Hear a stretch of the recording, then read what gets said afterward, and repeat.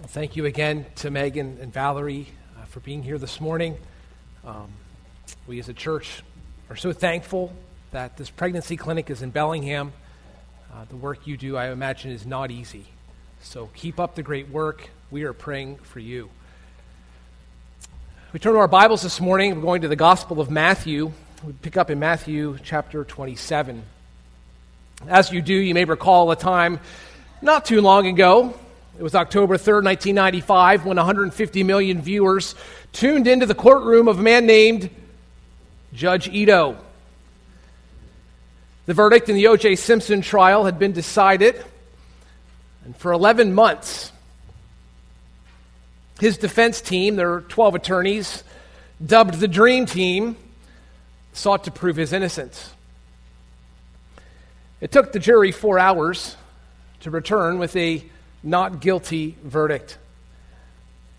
You may recall that passions on both sides of that verdict wrote books and taught in classrooms. They made the news. In one book, a former prosecutor argued against the verdict, stating, quote, "Other than when a killer is apprehended in the act, I have never seen a more obvious case of guilt. All of the evidence, not some or most of it, points irresistibly to Simpson's guilt and his alone." Well, this morning, we turn to another courtroom. And it's one where you will never see a more obvious case of innocence. It's one where all of the evidence, not some of it, or not most of it, but all of it points to the defendant's innocence. It's a trial where the judge is prosecutor. You will meet him. He's a man named Pontius Pilate. He tries Jesus of Nazareth, the defendant, and in this trial we'll meet a number of witnesses, chief priests, elders of the people. We'll meet a ruckus Passover crowd and a Gentile woman, the wife of a governor. But through this trial, this sham trial, we will also learn important roles that our Lord performs. We're going to witness 2 roles of our Lord Jesus in Matthew 27, verses 11 through 26. Verse by verse, each week, we go through this Gospel of Matthew, and we now approach the end of that Gospel. And we might say that in many ways this is drawing to a climax. And next week, Jesus will give his life for yours. Now, Matthew has marvelously recorded the life of Jesus Christ in his gospel. And he set out, I believe, successfully, to prove that Jesus is king, the promised Messiah sent from God. And clocking in at 1,071 verses, it's God-breathed scripture, the hope would be that it would have an impact on our lives. That as we get to know this king and see his work, it affects the way we live. You and I walking away, not just with a relationship with God, but one that is vibrant and active and dynamic. I believe that would be Matthew's hope for us. So as we weigh in on these roles Jesus performs this morning, I'd like you to consider what impact they then have on your life. I want to begin with the first few verses, 11 through 14. And here we see Jesus as the quiet king. It's the kingship of Jesus yet again. Jesus is the quiet king. In verse 11, now Jesus stood before the governor, and the governor questioned him, saying, "Are you the king of the Jews?" And Jesus said to him, "It is as you say." And while he was being accused by the chief priests and elders, he did not answer. Then Pilate said to him, "Do you not hear how many things they testify against you?" And he did not answer him with regard to even a single charge. So the governor was quite amazed. Jesus is on trial for his kingship. All the way back, beginning in chapter 1, we learn that he has the genealogy of a king.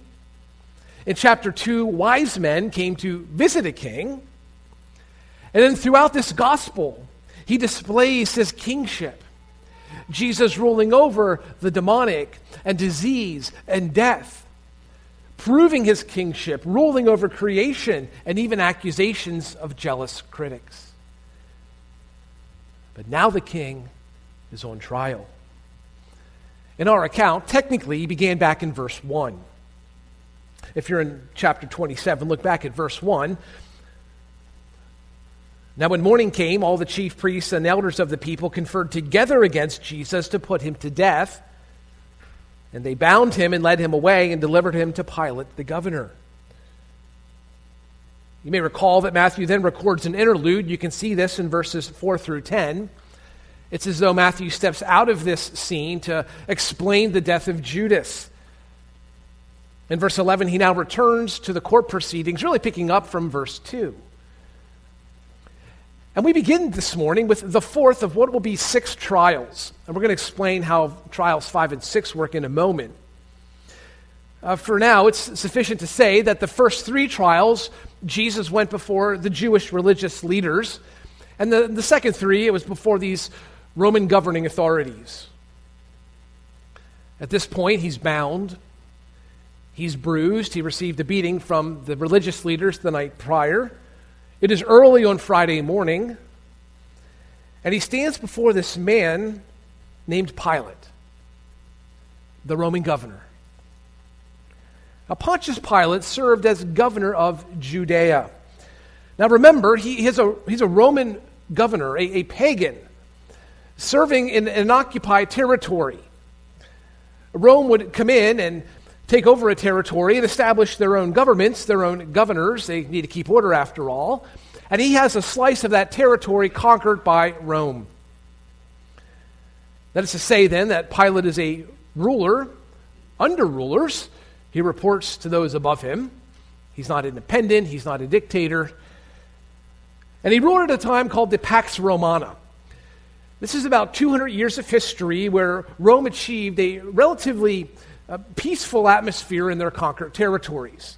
Somewhat unique among territories or history of the world.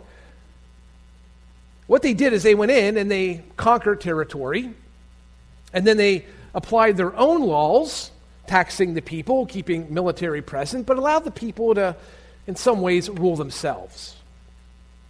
Now, you hear that, but it's not all sunshine and flowers, I can assure you.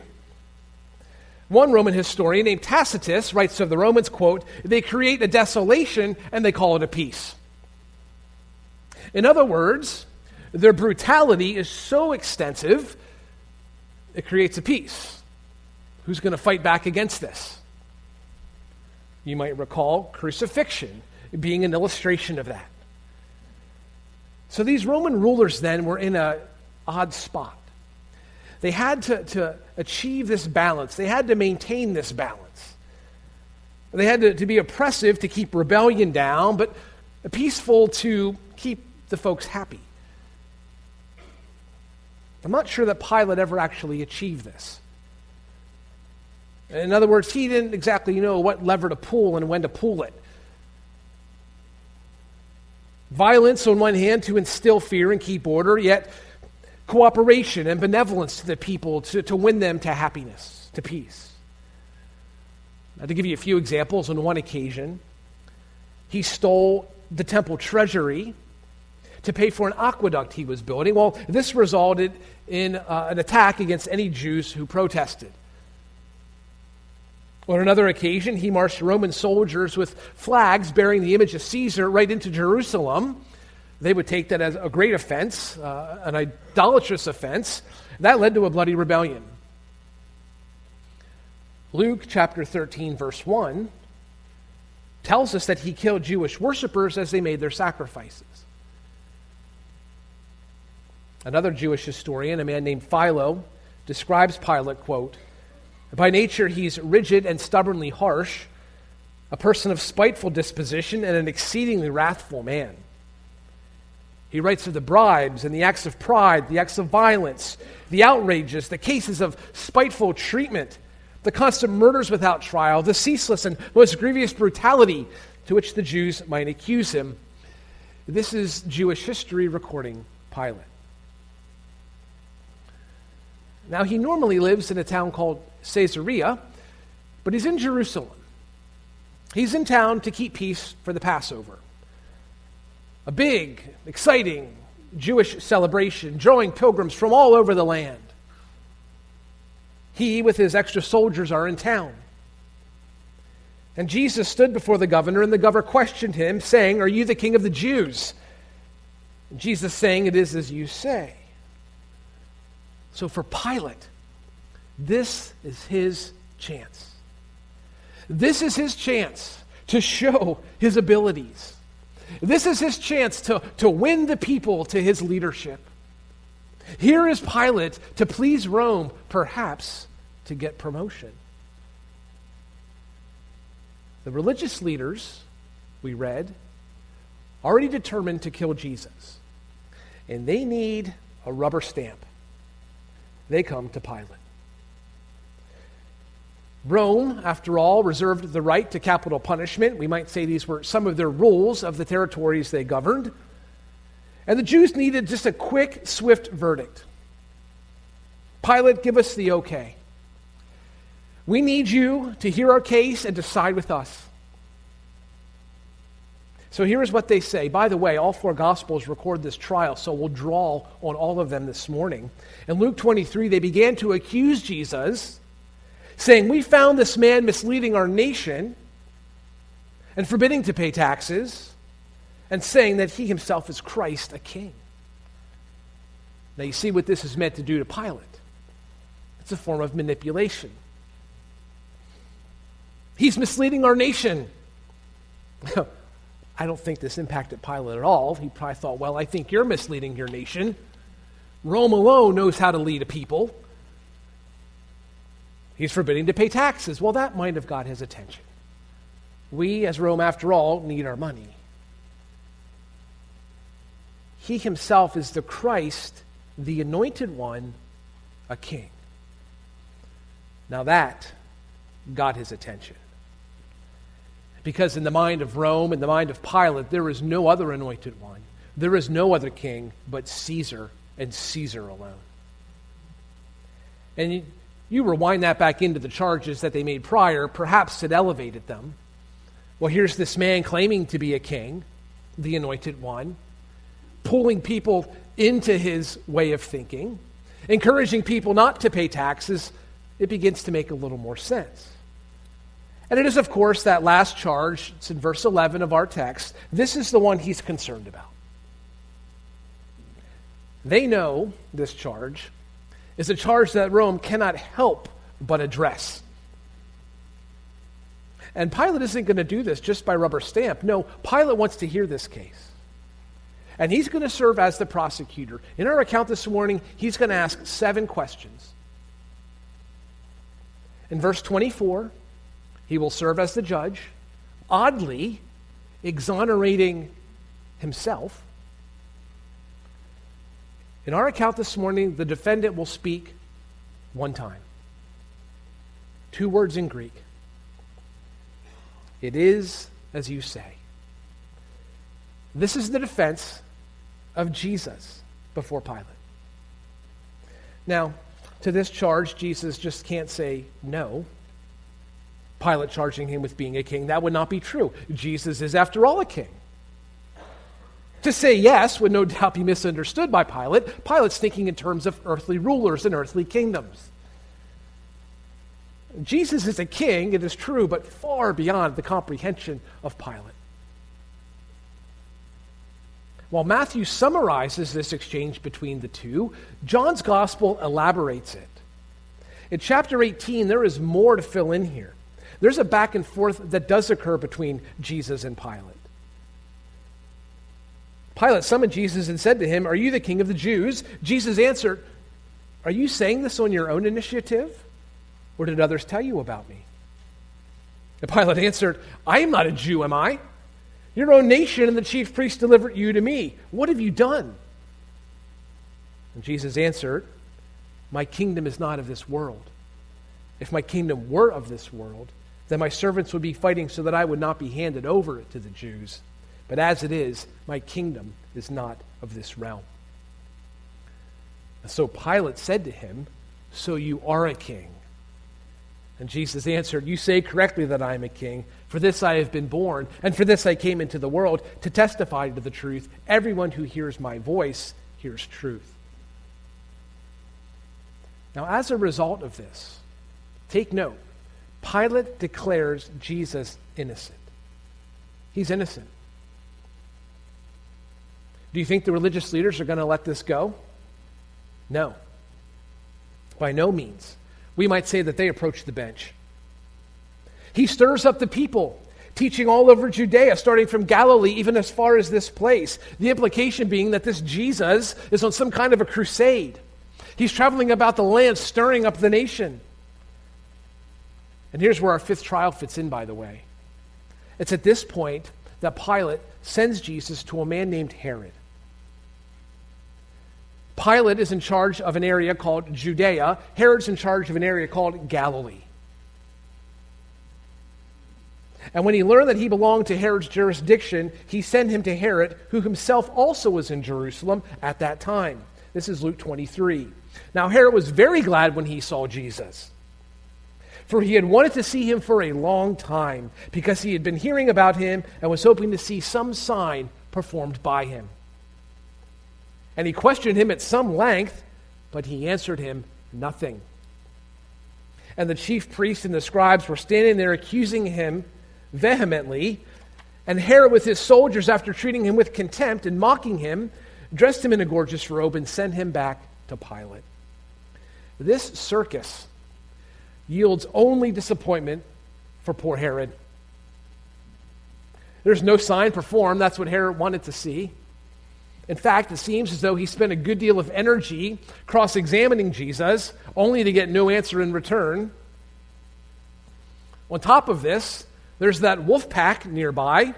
We know them as the religious leaders. They're continuing to hurl insults and accusations. Herod returns Jesus. This is our sixth and final trial.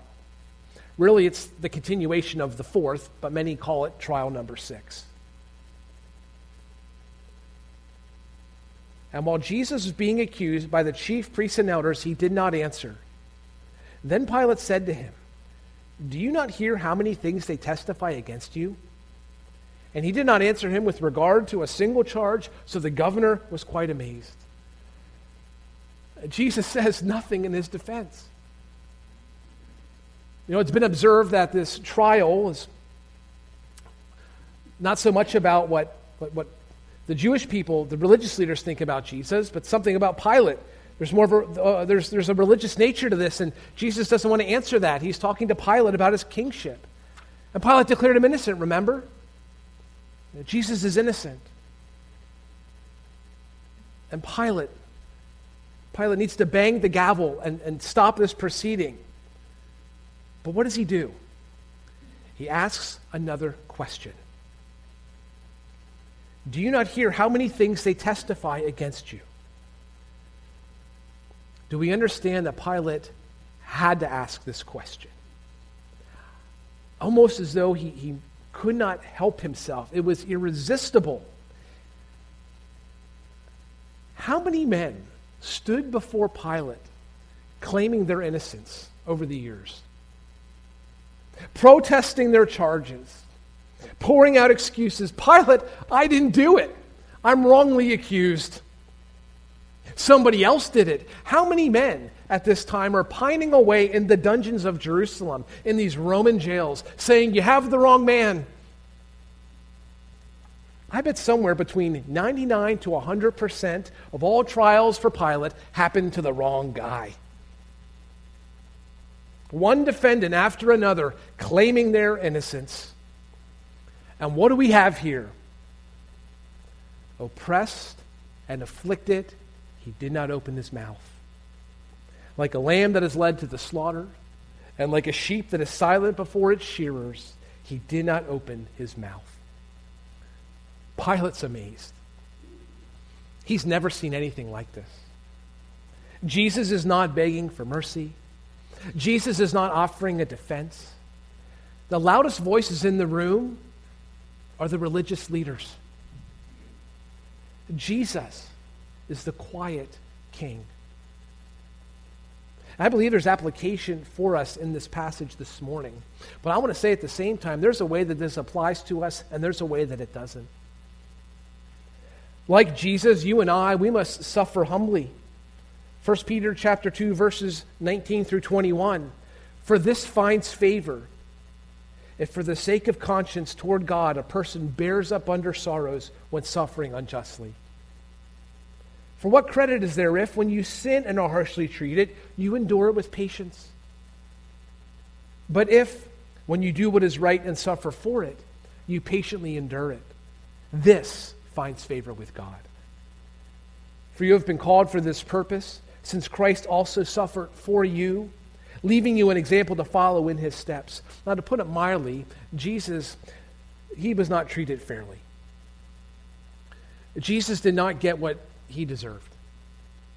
What did he deserve? Well, he deserved a full acquittal, beginning with an apology. That should have bled into a plea for forgiveness. That should have led to a begging for mercy. It should have been concluded by repentant mercy. That would have been justice. That would have been the right outcome. But notice in his unjust treatment, he didn't lash out in anger. And Jesus didn't claim his rights. In fact, he didn't even utter a word. I think when you and I are unjustly treated, the temptation is to react in the flesh. It could be over just small, everyday unfairness. Maybe someone's cutting in line, or that grumpy cashier. Maybe it was a failed customer service. It could also be for our faith. I mean, we know the world isn't exactly lining up to praise us for tough stands for the Lord.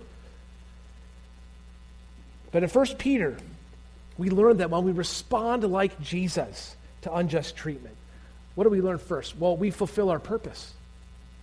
We fulfill our purpose. This smooth, scenic road, that's not the road to heaven. God purposed suffering as part of the means of our sanctification and that journey toward heaven. In fact, the Bible says here it's one purpose that he has for our lives. We could wish that he ordained things differently, but we know that though he did it, and he'll give us what we need, like grace and power in those moments, treated unjustly. Secondly, when we suffer unjustly, we act like Christ. Peter wrote that we have Jesus as an example to follow. We might look here in our text this morning. What was Jesus doing to suffer well before Pilate? What didn't he do? If we meditate on the response of Jesus, we're better equipped to act like him in those moments. Thirdly, we learn here that we find favor with God when treated unjustly. I mean, that's our heartbeat, isn't it? To please the Lord, to be like the Lord. Peter says that twice in the text, we find favor with God. But I want you to see that there's a way also that we can't be like Jesus. I would say that the silence of Jesus is its own witness in this courtroom this morning. What is it testifying to? His love for you and his desire to obey the Father at all costs. Jesus ultimately is not going to allow anything to interfere with his death. He died for sins, we say that, yes, but he died for you. And that was part of this whole proceeding. And for Pilate, well, he's never seen anything like this. He believes Jesus to be innocent, and he now needs a new tactic to achieve it. And we learn something, secondly, about Jesus. Not only is he the quiet king, it's our second point, he's our voluntary vicar. He's our voluntary vicar. Vicar is just another word for a substitute. V-I-C-A-R. And I use that word this morning because lots of times in theology the word vicarious atonement is used. It's a big word, but it means what we believe. Jesus satisfied the wrath of God against our sin as a substitute. He was our stand-in, our vicar. In verse 15, we continue this account in the court of Pilate. Now at the feast, the governor was accustomed to release for the people any one prisoner whom they wanted. At that time, they were holding a notorious prisoner called Barabbas. So when the people gathered together, Pilate said to them, "Who do you want me to release for you? Barabbas or Jesus who is called Christ? For he knew that because of envy, they had handed him over. While he was sitting on the judgment seat, his wife sent him a message saying, "Have nothing to do with this righteous man, for last night I suffered greatly in a dream because of him."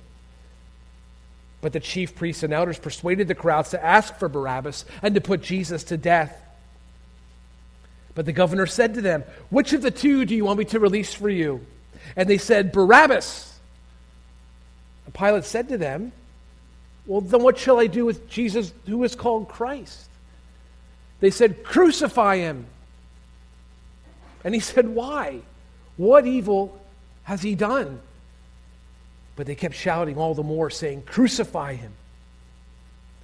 When Pilate saw that he was accomplishing nothing, but rather that a riot was starting, he took water and washed his hands in front of the crowd, saying, "I am innocent of this man's blood.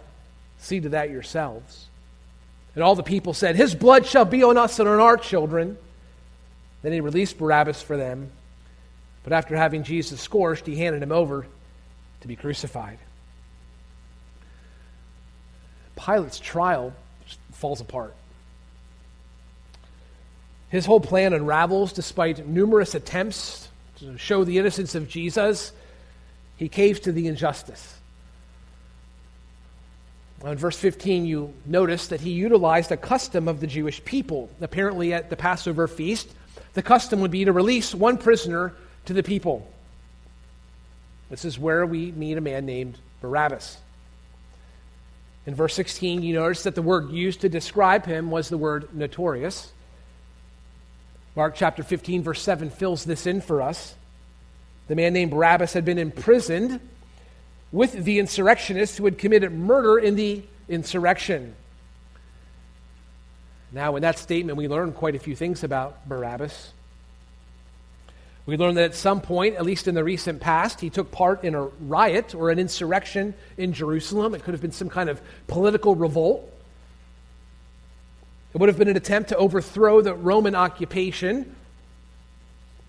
It seems as though there were a number of people involved in this, and at least one person was murdered. Presumably this would have been a Roman, probably a Roman soldier. And Barabbas was found arrested, found guilty, and imprisoned. John chapter 18, verse 40 labels Barabbas a, quote, robber. And that term in this time would have had to do with being like a highwayman or a bandit. In fact, in the parable of the Good Samaritan, this same word is used of the attackers in that parable.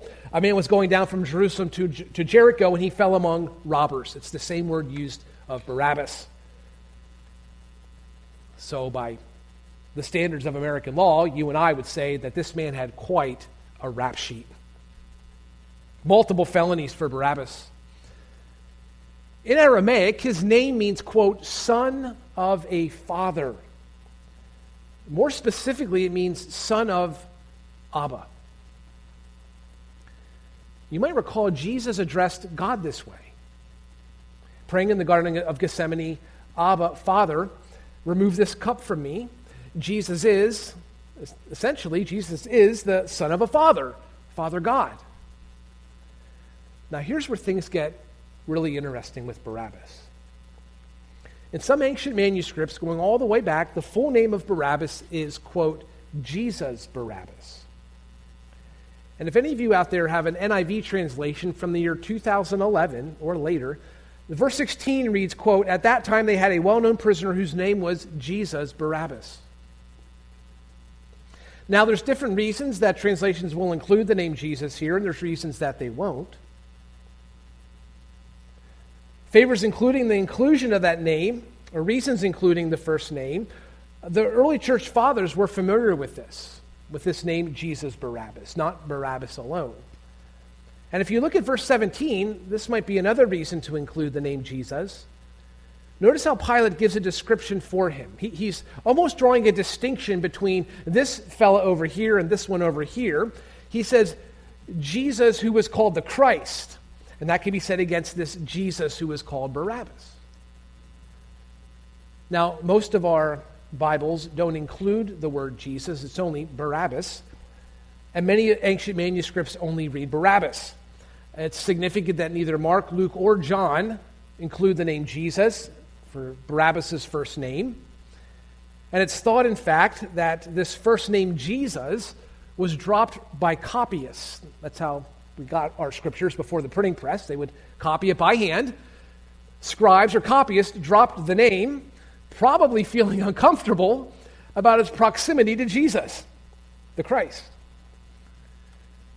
But then again, that might just be the point, right?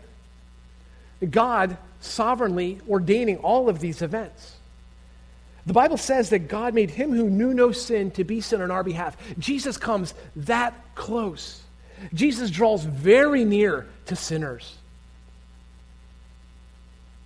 Now, of course, Pilate has no concept of this. And for all of his character flaws, he's no dummy either. He's got a pretty good handle on the politics of the day. He realizes in verse 18 what the Jewish religious leaders are up to. They envy Jesus. In fact, that's what this whole thing's about. It's doubtful, he's probably thinking, that they would be here today if they weren't so envious of this Jesus. I think the religious leaders envy that attention that Jesus received. I just remember it was 5 days ago, we call it Passion Week, that Jesus rode into Jerusalem seated atop a colt, and it came into huge acclaim. Hosanna, blessed is he who comes in the name of the Lord. People were excited about this Jesus. When's the last time the religious leaders felt that? So, of course, Pilate's thinking, these people are going to choose Jesus over Barabbas. If I put Jesus up here and Barabbas, they're going to take Jesus any day. But it's at this point, as you may have observed, that his whole trial irrevocably collapses. He basically loses control. And he gets a tap on the shoulder. And he receives a message from his wife. Have nothing to do with that righteous man, she says. For last night I suffered greatly in a dream because of him. There's some confirmation for you, Pilate. And it's around this time, or it's even while this is taking place, I take the first word of verse 20 to connect these events that are happening. Pilate on the judgment seat and the religious leaders out in the crowd. The chief priests and the elders persuade the crowds to ask for Barabbas and to put Jesus to death. I think the religious leaders at this point are absolutely livid. Their rubber stamp had not gone well at all. They've traveled around Jerusalem for different trials. It seems as though Pilate's still like teetering on the edge of letting this man go. He's all but declared the man innocent to the crowds. They're now working their way out among the crowd. And Pilate, I believe, he inadvertently opened a door to them to be able to do this. And I doubt that he expected the religious leaders to be so prepared for this new round of attack against Jesus. And I doubt he expected the crowd to be so impressionable, too. I mean, perhaps the crowd at this point is more about the home field than the visitor. And that is to say, Palm Sunday, that greeting that Jesus got, that would be more of the Galileans and those who followed Jesus into town rather than the Jerusalem natives themselves. Not sure that Pilate factored that in. And perhaps the crowd favors the opinion of their religious leaders more than Pilate. Go figure. These people might be voting against Pilate just because Pilate said to do it. The crowd might even like this idea of insurrection. They are no fans of Rome. And I'll tell you what, from the crowd's perspective, Jesus didn't lead an insurrection. At least Barabbas gave it a go. And Pilate's closing argument, why crucify him? What evil has he done? The shouts grow louder, crucify, crucify, crucify. And then the verdict is rendered. One man declared guilty, and another man declared innocent. Notice in verse 26, it's the guilty verdict. After having Jesus scourged, he handed him over to be crucified. In verse 24, the not guilty verdict. Pilate took water and washed his hands in front of the crowd, saying, I am innocent of this man's blood. See to that yourselves. Does hand washing absolve Pilate of his guilt? No. There is no amount of ritual. There is no effort. There is no work. There are no accomplishments. There are no giving. There is no serving. There's no right intentions or warm hearts or good energy. Nothing can wash Pilate's guilt from his sin. Nothing can wash your guilt and my guilt from our sin. Nothing except Jesus, our vicar. Amen. Jesus, our substitute. He took the place of all who come to him by faith. Their sin is removed. Their guilt is erased. And in just a few hours from this passage, Jesus is going to hang on a cross. And he's going to hang on a cross between two robbers. It's been said that the cross that he bears was a cross meant for that third robber, for a man named Barabbas. And on that Friday, for Barabbas, when that key turned and those heavy iron chains fell to the ground, you never saw a man more stunned than Barabbas. No one escapes bondage. And I think that day, as he walked away from death into new life, if he would have looked over his shoulder and saw up on the stage beside the judgment seat, Jesus, quiet, bleeding, bound, his face swollen from beatings, that day, the innocent was condemned and the captive set free. Next week, we'll follow his journey to the cross and his death. But if you're here this morning and you have not received the freedom that Jesus gives you, the forgiveness of sins and the liberty of new life, I'd love to talk to you afterward. Please don't be afraid to contact me or stop and talk on your way out. But if Jesus this morning is your king, then you're free. You're no longer a slave to sin. You're no longer bound. You're no longer guilty, but you are free to serve your king.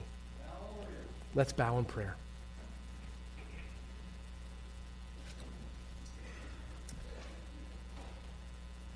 Lord Jesus, there are no words that we can speak to capture the depth of your beauty.